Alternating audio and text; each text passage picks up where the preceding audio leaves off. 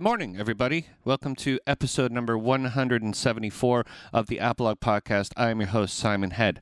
Today's podcast is brought to you by BetterHelp.com. It's affordable private online counseling anytime and anywhere. And we are hitting the time right now of seasonal depression, and it is a hard time for some people, and this might be able to help you out. So start a free 7-day trial by going to betterhelp.com/apolog. Enter the code word apolog and get 7 free days of help that you might need. All right? I'd like to thank everybody for shopping on Amazon. If you want to help out the show, you can go to apolog.ca/Amazon or apolog.ca/US Amazon. And you can also do it the old-fashioned way by going to apolog.ca and click on those links on the right side. And you can bookmark all those links, and every time you shop on Amazon, you will be supporting the show. It costs you no extra money. If you're interested in supporting the show on a monthly basis, go to patreon.com/apolog. You can pledge as much or as little as you want on a monthly basis. It helps with my hosting and gas fees, and you can also cancel at any time. Go to apolog.ca to buy a t-shirt. Don't forget to subscribe and rate and review the show on iTunes. Give it 5 stars, please. Like the show on Facebook by going to facebook.com/apologpod, and follow me on Twitter at SimonHead666. Today on the show, I have Mr. Rod Slaughter, who is the founding member of Duotang. It's my third duo band in as many months, I think. Rod is in the band Duotang. And he's an old friend from Winnipeg. Also played in a few other bands that I knew of. And what I'm going to do right now, because usually when I play the theme song of the show, it usually means I'm going to play one of their songs. So here it is. Here's a song for you. It's called Nostalgia's of Ice.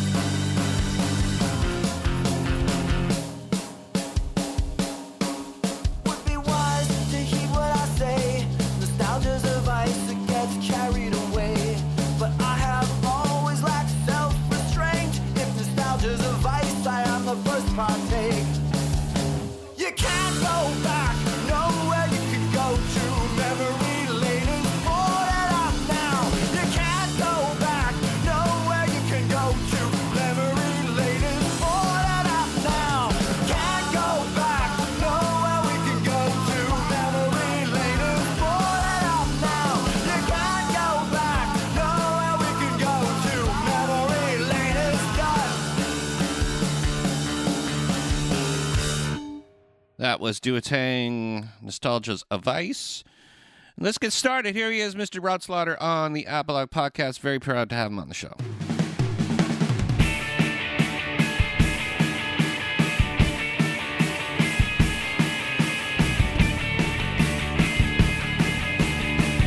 Hey, Rod.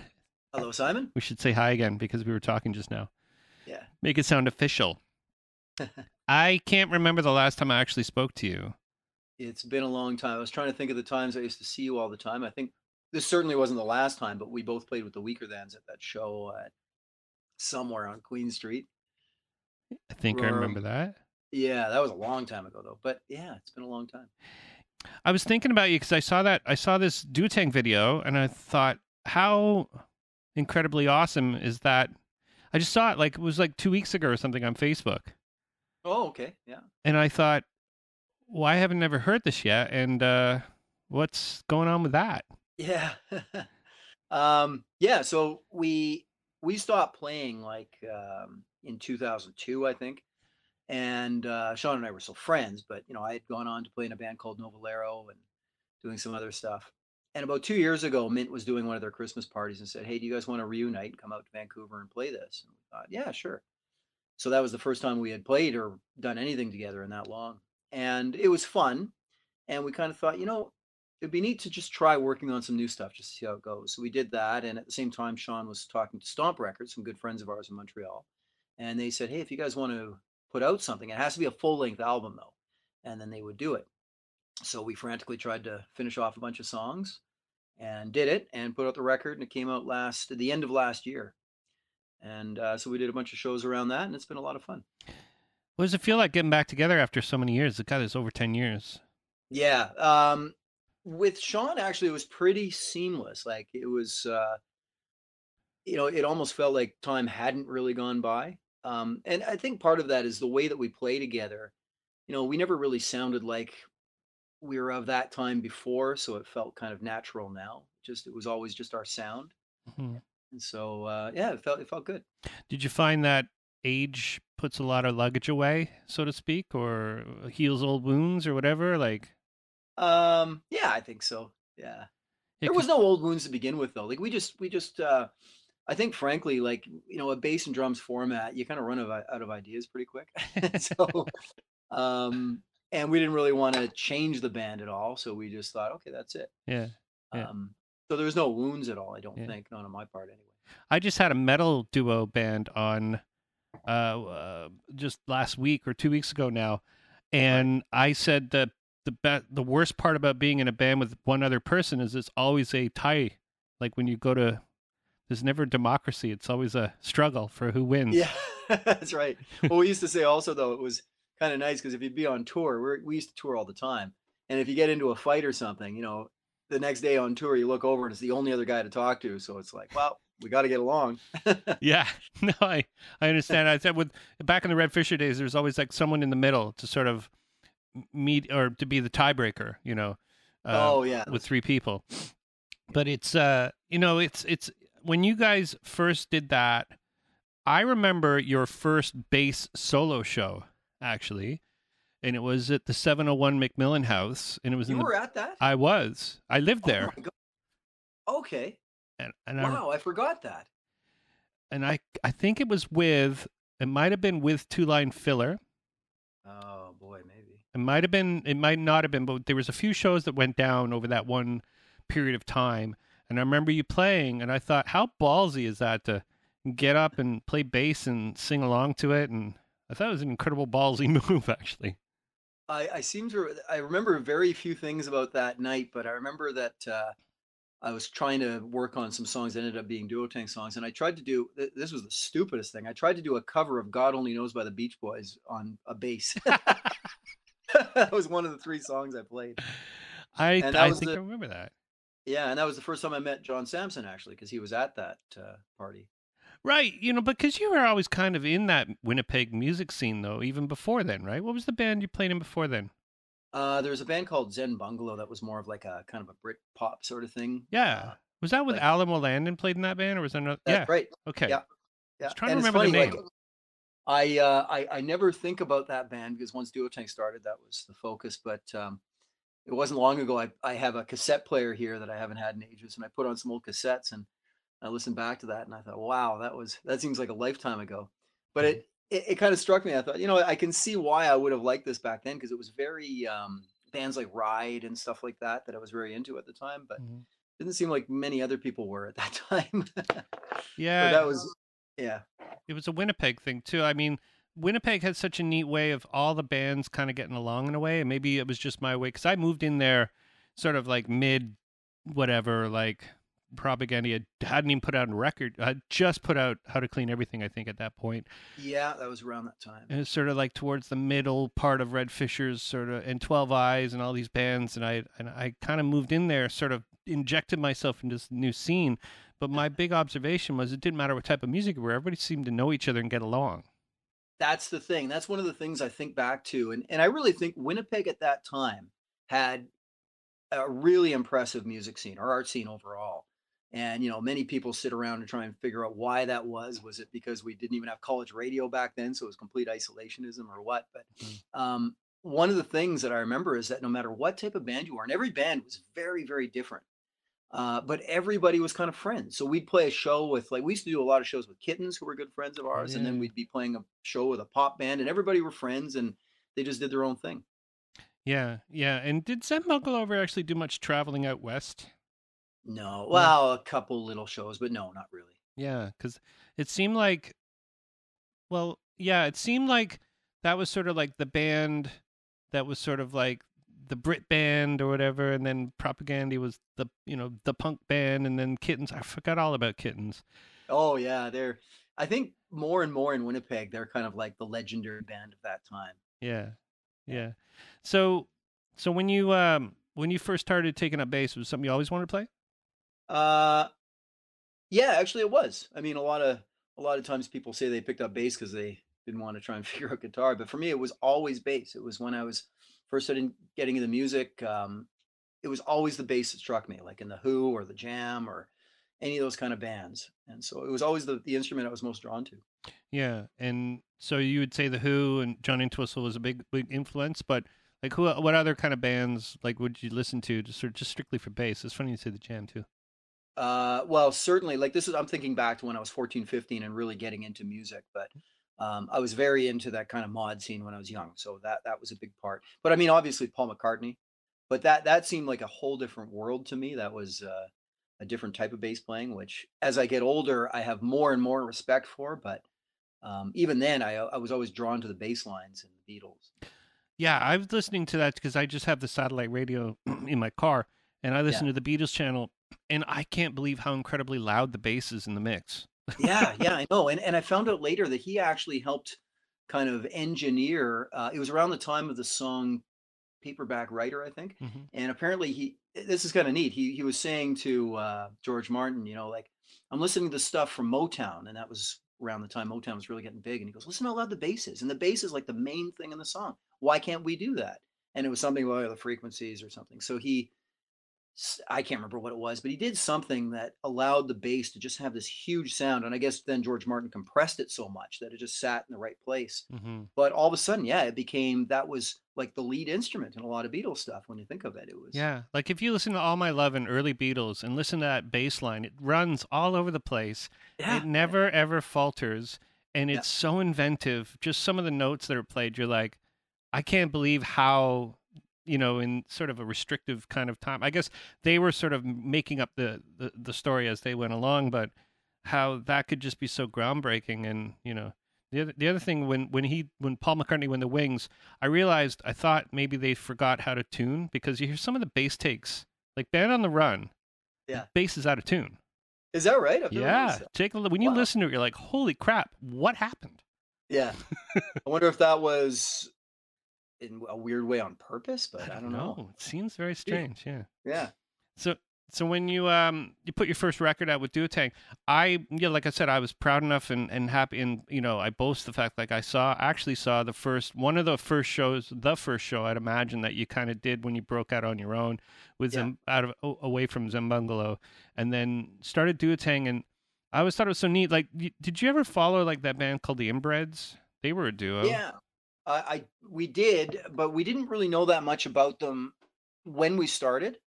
It really, like, Duotang started with me doing that show because nobody else wanted to play, and then Sean, he and I had shared a warehouse, and then he wanted to start playing drums, and we initially wanted to get a guitar player, but there was no one really that we wanted to play to that we thought really added something, and we wanted to keep kind of a minimal feel, but it wasn't necessarily going to be just bass and drums. It was just it ended up that way. Then we heard about the inbreds.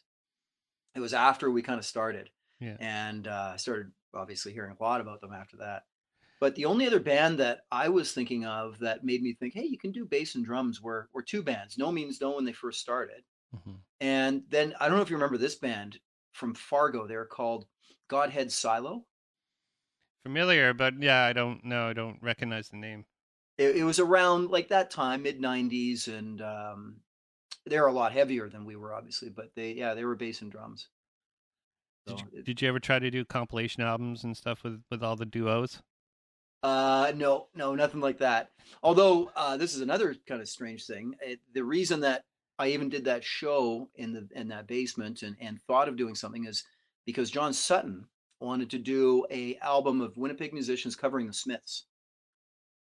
I Mm. don't know if you remember that at all. It was I around do that remember that now. Yeah, yeah. Fresh Red Records. That's what it was called. And I don't think he ever. No, he couldn't have ever done it. But yeah, so I was going to do a cover of because that's another bass player I really like is Andy Rourke. I was going to do a cover of first album. Can't remember the name of the song. Anyway, it was a Smith song. That's so funny. Yeah, John Sutton lived in that house too. Who else lived in that house? It was Darren Acorn lived in that house. Right? My Yeah, and he played with us in Zen Bungalow for a bit. Oh, okay. Yeah. I remember him practicing to sting songs like all the time. Like He was a real drummer kind he was a of. total drummer. Yeah. That's right. Yeah, he practiced. Yeah. No, he's still. I haven't talked to him in a very long time, but I think I heard his playing over like 10 years ago, and it just got better and better and better and better. Oh yeah, he's It's fantastic. insane. Do you actually do you still see some of the old crowd around? You know, not as much. A lot of the people from those days either like have moved away or everybody just kind of holes up, you know. But I still see a lot of people when I go travel, like Jameel from Kittens. I see him every time I go to Vancouver, and there's a lot of friends in Toronto too. Mm-hmm. So I see people, but not necessarily here in Winnipeg. Yeah. How's the weather Yeah. there right now? It's not bad. It's like Yeah. -5 or something. Oh, it's not It's bad not, actually. It's colder yeah. here right now then. It's like Oh, okay. -7 right now. Yeah. It went really warm, and now it's like really cold again, and which makes it even Oh, worse. Even worse. right. Yeah. It is. It's like that kind of damp cold that just kills you. Yeah. So putting out do you still so it sounds like you still play music now, or is it part of this Duotang thing, or is it just your own? No, this is just something I was actually goofing around with before Duotang got back together, and I thought, this is a good opportunity maybe to try and at least finish it off, even for my own sake. Mhm. So I've got a piano upstairs, and I was just tracking some piano for it. Yeah. Yeah. The thing and the blessing thing and the bad thing about owning your own recording studio is that it takes forever to Yeah. complete. Oh, I know exactly. I'm trying not to do it. I don't really have the ability, but I can do some tracking here. So I have Mhm. a stand-up piano that I like. I'll do that, and the rest I go to. Remember Cam Lepke? Yeah. Yeah, he's it's at his place that I'm doing most of the stuff. Yeah, because he did a lot of touring with you too, right? Yeah, he used to tour with us, and now he was also the Weaker Than sound man, and Yeah. he right now actually he's in Vegas with the crew from Sloan because he does some work with them. Oh, okay, because that crew is in Vegas doing with a guy Kevin Hilliard. I got invited to it. Oh, It's like a retreat. It's like a getaway yes, for that's exactly it. dudes. Yeah, yeah, yeah. Yeah, and I got invited to it, and I couldn't go because my wife was away, and it would cross over where we'd both Oh, be okay. away from. And our kids would just be sitting there watching TV by themselves, and but no, that's a. I wanted to go really bad, but man, the invitation's open. Did you get invited? Have you been invited? No, no, I wasn't invited, Oh, but it's supposed to be super fun. Like Kevin Hilliard tells me some crazy, like it's just for fun. Like you can stay in your room for the whole 3 days if you want, oh, or okay. you can go do whatever you want. It's sort of like a dude's getaway. Well, last night I was texting him, begging him to help me with some recording thing on Pro Tools, and then he sends back a picture. He's at the Vegas hockey game. So Yeah, I that was thing. there. Yeah, that's hilarious. That's hilarious. That's very funny that you were going to go. I'll have to mention that to him. Yeah, I got invited by Kevin. And Kevin, I don't know if you know Kevin Hilliard, he played in a band called National Anthem. He was also in Grace Babies back in the day. Mhm. I remember the East band. Coast band. But he's still kind of like he was in Tom from the Carnations band, Yes. Yeah. Small Yeah. Sins, and he clapped. He was the clapper. Okay. Yeah, I remember that band. I quite liked that band They were actually. amazing. They were really Yeah. good. Yeah.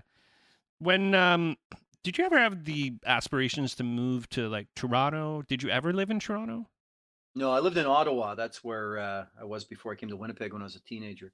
And yeah, I mean, especially when Duotang was playing a lot, people would say, you should come out east. You should move to Toronto or be in a bigger city to as a base. But I never felt that I could afford it really. Like especially when we were touring all the time, and I was barely being able to afford rent in Winnipeg. Yeah. And then just life goes on, and all of a sudden you realize, wow, I'm still here. Yeah. So I don't know. I'm not sure. A lot of my friends are in Toronto, and I love Toronto. But like, it must be really hard to get a decent place, especially downtown. It must be so expensive. It is.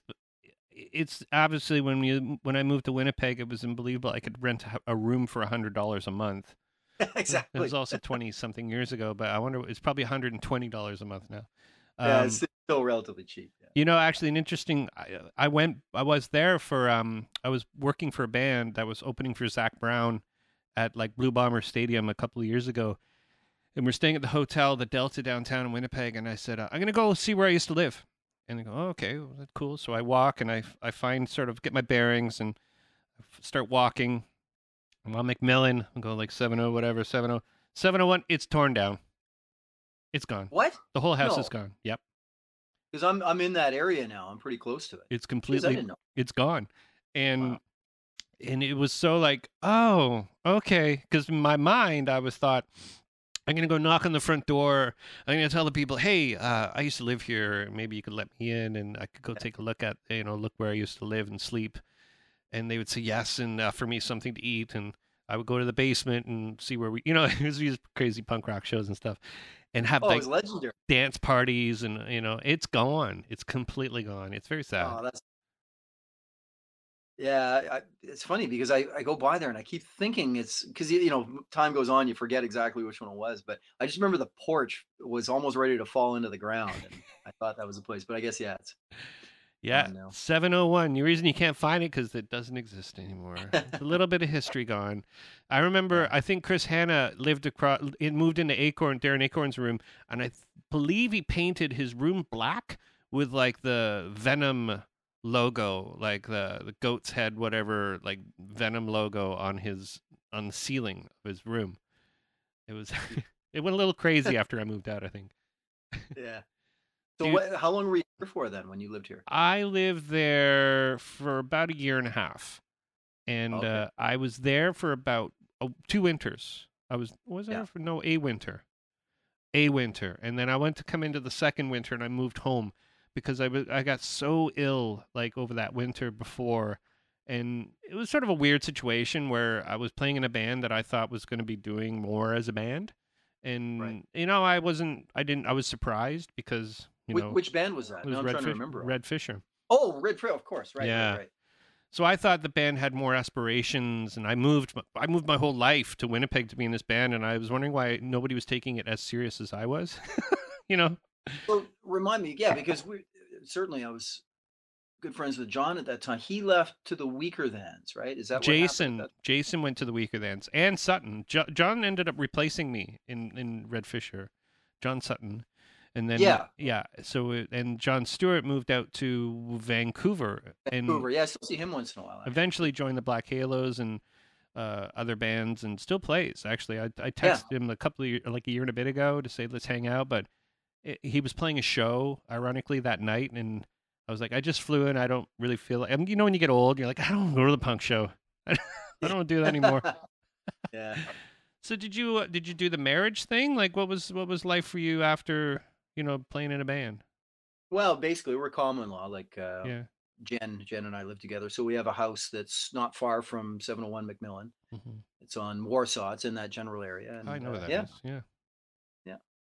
And you work in the 9 to 5. Like, Yeah. what happened after? Like, did you get a career in work or? Kind of inadvertently, like when Duotang was playing a lot, I didn't have any money, and I was kind of, and then I met this guy in Calgary, and he liked our band, and he liked, I remember it was No Means No and Duotang. He mentioned were bands he liked, and the guy seemed like a great fellow, really good, seemed like good taste in music, and he would come to the shows. We chat about music, but he had this job where he would study buildings and like have to come up with values. And then one day he said, we need a guy in Winnipeg just go around and photograph buildings and do some research. And I was like, that sounds amazing. That sounds Wow. ideal.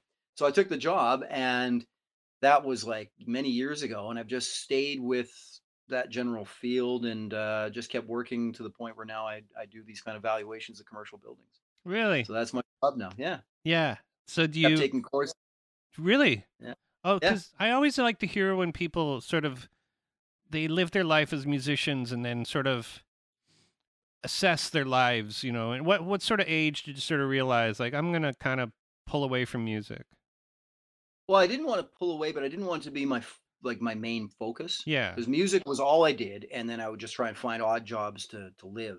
And so this was when I was 29, and I was flat broke, and this guy had this opportunity. I thought I'm going to take it. So my plan was I would do this and still be able to do music. So Duotang still continued for a while, Hmm. but gradually that shifts, and Yeah. all of a sudden you're no longer a musician with a part-time job. You're a 9 to 5 guy who plays shows on weekends. Yeah. Well, they Yeah. say the human brain is only fully developed after the age of 27. So, Oh, okay. you give yourself a certain amount of time to be a fuck up, to basically, and you finally turn around at a certain period of time in your life and go, okay, what's happening? What's going to happen? How am I going to, become more of a human being that inputs into society or whatever? I don't know if I had that thought, bro. It was literally like I need some more money to pay rent, and but I didn't mind the job. Like I mean, I get to inspect and look at buildings and stuff. I think that's pretty good. Yeah, yeah. So, but time goes by, and all of a sudden you go, "Holy shit, am I still doing this?" and, Well, as I, the other thing is funny when you say I knew a lot of people that took odd jobs as a musician too, and it turned into they either went either way. Went your direction where they actually sort of pulled something together in a life and a career, or they yeah, stayed, that broke musician. And I have feelings for both sides of it. I mean, someone who does suffer for art, that's pretty commendable. oh But yeah, at the totally. same time, and that person who suffers for art is more likely to ask to borrow money from me. So Yeah, no, I respect that a lot. What I was afraid of is being in the position where you have to now do music to live, like, and then you start doing things that maybe you wouldn't necessarily want to do. Not that they're bad, but it's just not your real comfort zone. yeah. And I know a lot of people like that who, and I have no disrespect for them. I think it's awesome that they still want to do music, but they're not doing what they want to do. They're doing what they have to do. And I don't know. I always hope that I could keep music something that was an escape and something that I really wanted to do. That was Hmm. my own personal thought on it. No, that's a noble thought. That's definitely a noble thought because you've put music into a category of being art, not a commodity, and that's Right. same thing. If you split it into, you know, how am I going to write the next song that's going to pay for my house? Yeah. That's different than saying how am I going to write the best kick-ass song ever? That's going to be my Yeah. favorite song for life. And it's exactly what you just said. Like I know some folks, and I think they're far more talented than I am, but they literally start looking at music like a science because they're trying to figure out what formula it's going to be that's going to make them this much money and get this much airplay on whatever station, Yeah. and that's never really interested me that much. I wouldn't want to have to just do it to be able to pay rent. Well, there's a lot of Um, people actually, people I knew that went into like the commercial and scoring industry, and I dip my toe in it too. And it's funny because they say that a lot of it's like make it sound like this, make it sound like that, and yeah. you're like, well, why don't you just? Oh, I see why it's too much money to go get that Yeah. song. So you want me to Yeah. kind of write a song that sounds a little bit like that, Yeah. and I understand. I've spoken to people, and one person told me that it's like a challenge, like it's a super challenge to try and create something that has the same essence without being a complete ripoff. Right. It's hard to do. Yeah, I can imagine. In a way, it's probably just as much its own art form, like to be able to do that. But Yeah, it's its own challenge. It's not my cup of tea. It's not my bag. yeah, Yeah. When you and it's even beyond just that it's not my cup of tea. I don't have the musical ability, I don't think, to do those kind of things and make music my life. That's another thing. Well, I think Um, you're limited. I think I think you're selling yourself short in that one. Like if you can still do what you do and enjoy it and write refreshing songs that inspire people, and you know, like even when I heard that was relatively new stuff I heard, and I was like, my gosh, this. And if it wasn't, it was completely and utterly baffling because it sounded so modern and fresh. you oh, know, cool. This is the Duotang song you heard. yeah, Yeah, yeah, well, it's likely. Yeah, that was probably one of the new ones. But I'm glad you say that because to me, it doesn't sound any different than the stuff we did in the late '90s, yeah. and it makes me kind of happy about both because neither are above their time in a weird way. Yeah, it's true. They were all like a little bit. Like I said, it was sort of it was refreshing because it was. I don't know. I just have this weird meter. I can feel like the excitement of it, and I felt that Oh sort of yeah. like freshness of it, and it's always revitalizing, And I don't know. I mean, it's romantic to think that you still got it or whatever, like that. But everybody creates something that is a reflection of who they are, and that's what music's all about. And you created something that's sort of like relived maybe something that same feeling. I don't know. It was Oh, good to see thank that you. you guys were still kicking it and still doing it, and it's pretty inspiring. That's probably the best compliment. So thank you very much. Well, no problem. Do you have like do you ever have the thought like if someone said like here's your mortgage covered for the year, go out and be a musician again? Is that like would you trade it? Again, if I could do it where I'm playing the music that I want to play, Yeah. um, yeah, oh, I'd do it in a second. But I just don't know if that would ever actually work. But if I could do exactly what I want to do and the sort of music that I like, um, let me not get carried away here. I would love to do it, but I think another thing is as you get older, like it's hard to tour. We used to tour like mad, Yeah. and I think back, there'd be times when you didn't have a place to sleep, and you just grab the microphone and say, "We need a place to sleep tonight." And you'd end up sleeping on somebody's floor, and you're totally fine. It was just the best thing in the world. Yeah. I couldn't do that anymore. No, There's no, no, me neither. I was talking to Stefan from All, and he goes, "Yeah, when you turn 50, you just don't want to sleep on floors anymore. That's just something like yeah, you right, draw that line. The line is that I won't sleep on floors." And yeah. I went out to Europe a couple of years ago with some friends and played some songs, and everybody got a bed. Yeah, I mean, it was like whether it be in a hostel, which was like high living for touring, and that Yeah. you get a bed to sleep in, and we'll do their best to make sure we're not broken down on the side of the road. Still gonna be a Yeah. shitty van, and it's funny how you look back on like romantic times of touring and you know having having like having that feeling of being young. And I don't know, when I think of it, it kind of makes me feel young again. Yeah, and when I look back, I think, because I spent a number of years after finishing university where I just played music. And many would think, you kind of threw yourself off from a regular life with that. But I don't regret a minute of it. It was the best time of my life. I just absolutely loved it. And Yeah, we had such a good time when we were touring. yeah, A lot of fun. yeah, that's amazing.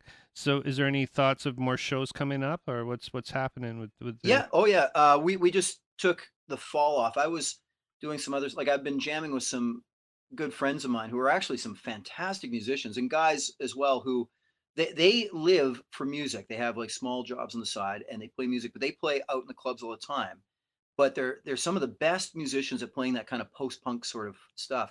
And this is actually awesome because they have a band called the Wind Ups here in Winnipeg. I don't know if you've been through town in the last number of years. They've been around there. I think it's their 10th anniversary in a couple of weeks. And they just play the bar circuit in Winnipeg, but they do it playing songs like The Damned and The Clash and all that kind of stuff. And they really like a lot of the kind of pub rock stuff. So they do like Dr. Feelgood and all that. But I'm thinking this would be awesome in a major city, and this is in Winnipeg. Like they're just a gem to have in the city. So anyway, long story short, one of the guys in the band, Rob, emailed me a few months ago and said, "Hey, do you want to do an X tribute?" So we did a couple shows recently of that. One was just last week, where the Band X from LA, we did a bunch of their songs, and that was tons of fun. Yeah. So between that and then the stuff I'm working on my own, I haven't seen Sean in a while, but we're supposed to do a couple shows coming up, and then we'll be out in Toronto actually, I think, at the end of May. Okay. Doing where are you going to play? Do you know? I don't know yet, but there's a band called, the Shanks? I They're another do. bass drum. Yeah, they were playing with them, and then we're doing a Stomp thing in Montreal as well, and a few other shows in between. Are so May, is that Putza Fest or is that something else? Yeah, I think that's the one. That's the Yeah. one. Yeah, Putza Fest is it's a great festival actually. Okay. It's like a South by Southwesty kind of thing without being North by Northeast, if you know what I'm saying. Well, wait a minute. Is Stomp Records the ones behind it though? I don't know, but it's there's Hugo Moody who plays in, I can't remember the name of the band. It's like a club to club festival, like all the clubs. God, and this you're talking in Toronto. No, Montreal.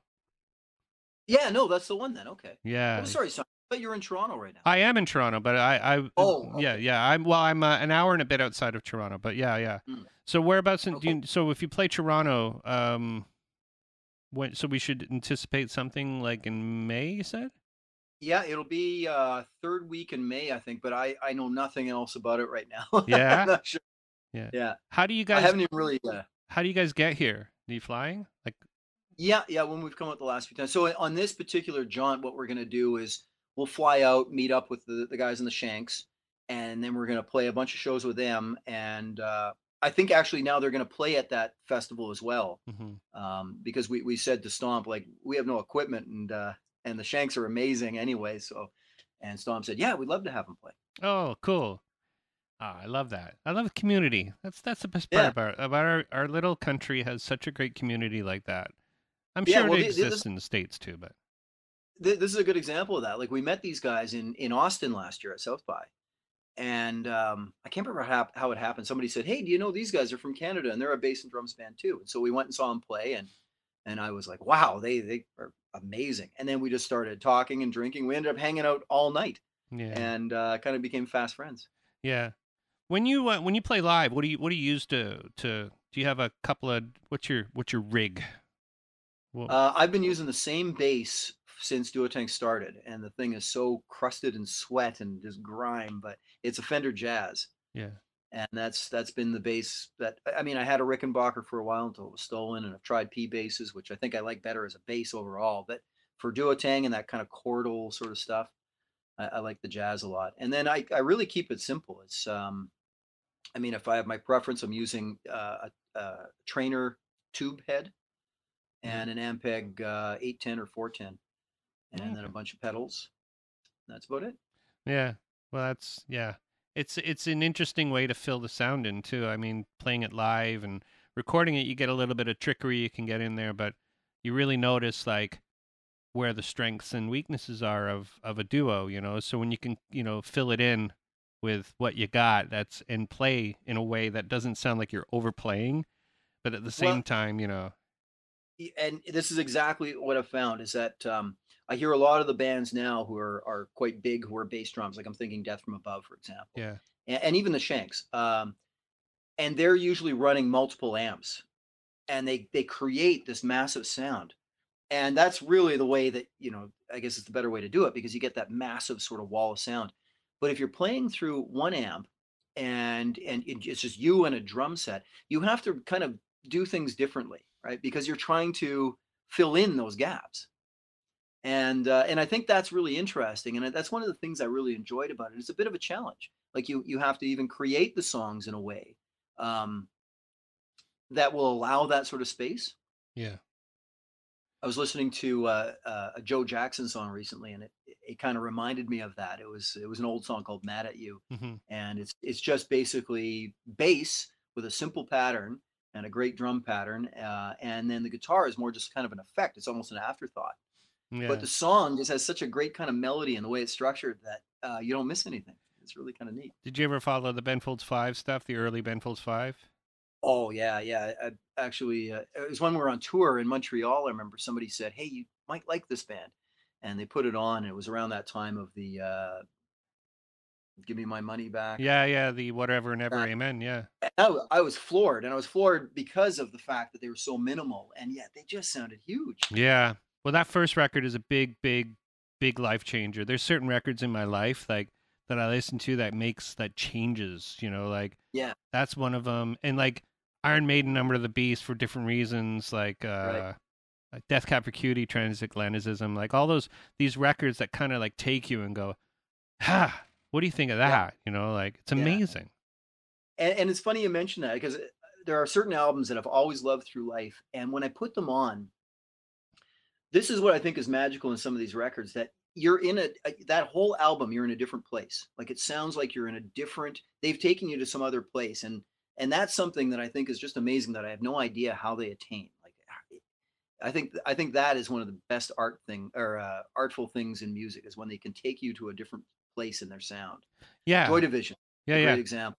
That's probably my all-time favorite album, and that was a big influence on Duotang too. But I put on Unknown Pleasures, and it always is like a different world, and And I when you love put that. it on now, it kind of takes you back to where you were when you first heard it. Like Yeah. I know when I first heard "The New Year" by Death Cab for Cutie, I was in Europe. I was driving around, and I heard that breakdown part where everybody put your best suit and dress, and I was like, "What the?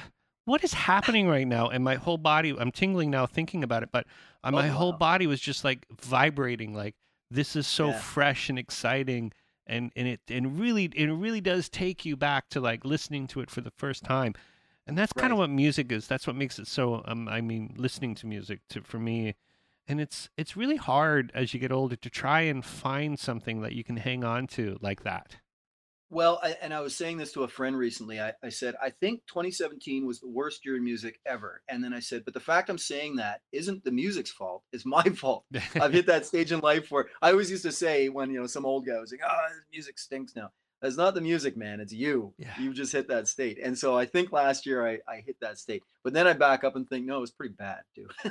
Yeah, but there's bands out there, and I am so I'm such an old person that I can only palette. I have a palette for a certain amount of music, and I try to listen to new music and I try to explore new music, but it's so much of it, and it's so I don't know. It used to be like here's this type of music, here's that type of music. It seemed more simple in the olden times.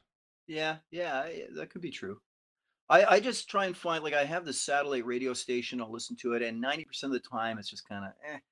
But then I wait for those magic moments where I want to pull over the car and wait to find out who that song was. Yeah, Or now on the screen, I guess I could just read it. But actually feeling stopped and you just want to find out who that is and then instantly go home and download it. yeah, And that still happens once in a while, but that's the best feeling in the world. yeah. I mean, the only band that really took me was Whitehorse. Uh, Oh, they're great. it's just I know I listened to the older stuff and went older stuff being 5 or 10 years old, but I'm like because I always remembered Veal. Remember Veal was Yeah. Oh yeah. and in the early days, but I was like Whitehorse was that band, and they actually played in my venue as a two-piece too. Actually, they have like these loops, and they play Yep. as a duo. They're a husband and wife, right? Yeah. Yeah. Yeah. Yeah, and listening to the way they play and the way they pull it off live, it was like, yeah, I'm a fan now, and so maybe that's a band that I can explore more of. And I hear stuff like on like Spotify or whatever, and go, I'd be into this, and then I forget, Yeah. never follow up on it. And it's sort of a nonchalanceness that I think that I have, and maybe society has. It's sort of like, eh, I've seen everything, heard everything. Impress me more. Yeah. Yeah. That could be true. So where's your venue? I work out of the Richmond Hill Center for the Performing Arts. It's a soft seat theater just north of Oh, okay. Toronto. Right. Yeah, I've been there for it's going on. It'll be over 2 years now, but I worked at York University for 10 years before then as a Okay. systems tech, like a staff member doing sound and stuff. Yeah. But yeah, I'm doing more technical directing now at my work, so I'm doing more advancing shows and booking and scheduling and of crew and less grunt like getting up at 6 in the morning to do some crazy corporate show at 7. So yeah, a lot of things changed over the past 3 months for me. So I'm pretty excited about That's awesome. yeah. So when I talked about people continuing with a life in music, that's not what I was talking about. I was talking about doing the bar gigs and playing like the latest covers. But so what you're doing sounds great. Yeah, no, it's neat. We get to book stuff in that's sort of like it's safe for our community, for the community I live in. Like we're doing like a Roseanne Barr show. We're doing a Louis Anderson show. Oh yeah. Who else do we have? We had Ramin Karimloo, which is like a Broadway singer guy. But we also like I'm trying to get him to book Neil Finn, the guy who books all the shows. I was like, please book Neil Finn. I keep asking him every year, like, when are you booking? And he goes, our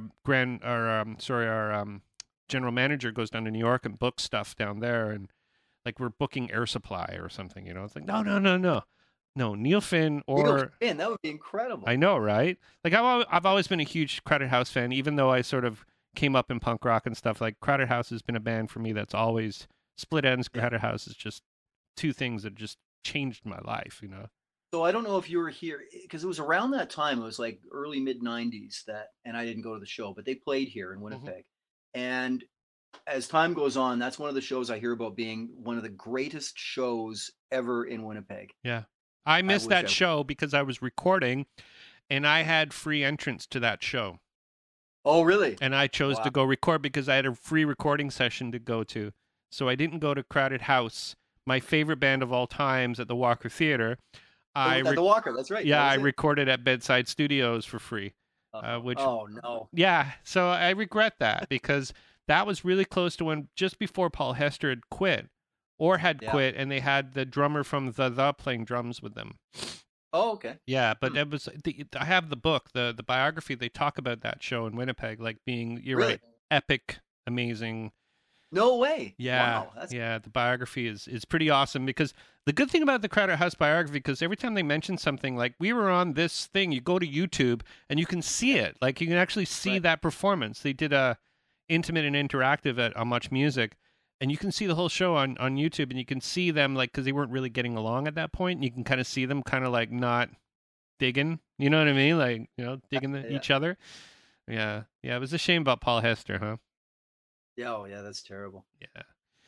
Yeah. It's funny you mentioned that though too, because just the other night, I sometimes go through these phases of just watching YouTube stuff, like, and often I'm craving seeing old like Much Music interviews, like the Wedge in those days. Yeah.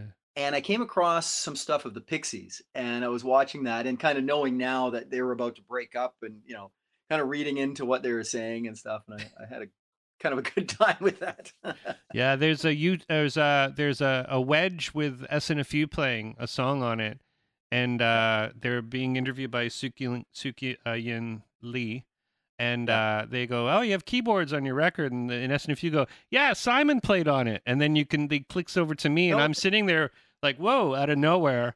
And there's me, like in whatever, the mid '90s, wearing a Sunvolt shirt, like waving at the camera. So wow, on there for like 2 seconds. That's like a very proud moment in my life because it was on the. I didn't know you played keyboard on the record. I played on the Fulaba record. I played on Bobbit. Yeah. Okay. Yeah. Awesome. Yeah, I did a lot of touring with him back in the day. As a sound guy, yeah. Oh. Well, hey man, this is great. I let me know when you come to town, and we'll we'll do something, whatever you want to do. Go hang out, have a coffee, have a beer, have a wine. I'd love to catch. Mm-hmm. I've got your. I'll just text you as soon as I find out. I should know more in a couple of weeks, so I'll just give you a text, and it'll be late May though. Yeah, it's been too long. Yeah. Well, thanks very much, Simon. This has been a lot of fun. That was Mr. Rod Slaughter from Duotang, and that was a fun conversation. I haven't spoken to Rod. You know what? In all honesty, I haven't actually had a real sit-down talk with this person that I've known for 24 years. So that was a good thing to do. Thanks, everybody, for listening to the show. Thanks if you have gone to betterhelp.com/apolog to get some free online help. It's affordable, and you can get it anytime at anywhere. I believe there's even an app. It's a very new sponsor, so I'm still trying to figure out how the thing works. But I do know if you go to apolog.ca but I do know if you go to betterhelp.com/apolog, you'll be able to use the code word apolog and get 7 free days of counseling. All right. Thanks, Amazon shoppers. You know what to do. Go to apolog.ca/Amazon. And thanks to the patrons I have. Go by, and you can be a patron too by going to patreon.com/apolog. And that was a good week. I had a good long, actually, you know what? Honestly, I had a long week. I was out for 4 days with a band called Lois the Low, and you Americans, you might know who Lois the Low, but the Canadians, you most definitely do. It was 4 days of touring and doing sound and staying up late, and my voice kind of hurts, but yeah, it was a great time. So next week I got I got a good one next week. I got Brian from the band called Gods of Mount Olympus, and it's going to be a fun time. I got a couple more that I'm going to record tonight, and then so I'll get the little bank back up. But thanks everybody much every week for coming in on this show. It's very, very flattering to see the numbers and see people downloading this, and I appreciate every single one of you. We'll see you next week, okay? Have a good one. Bye.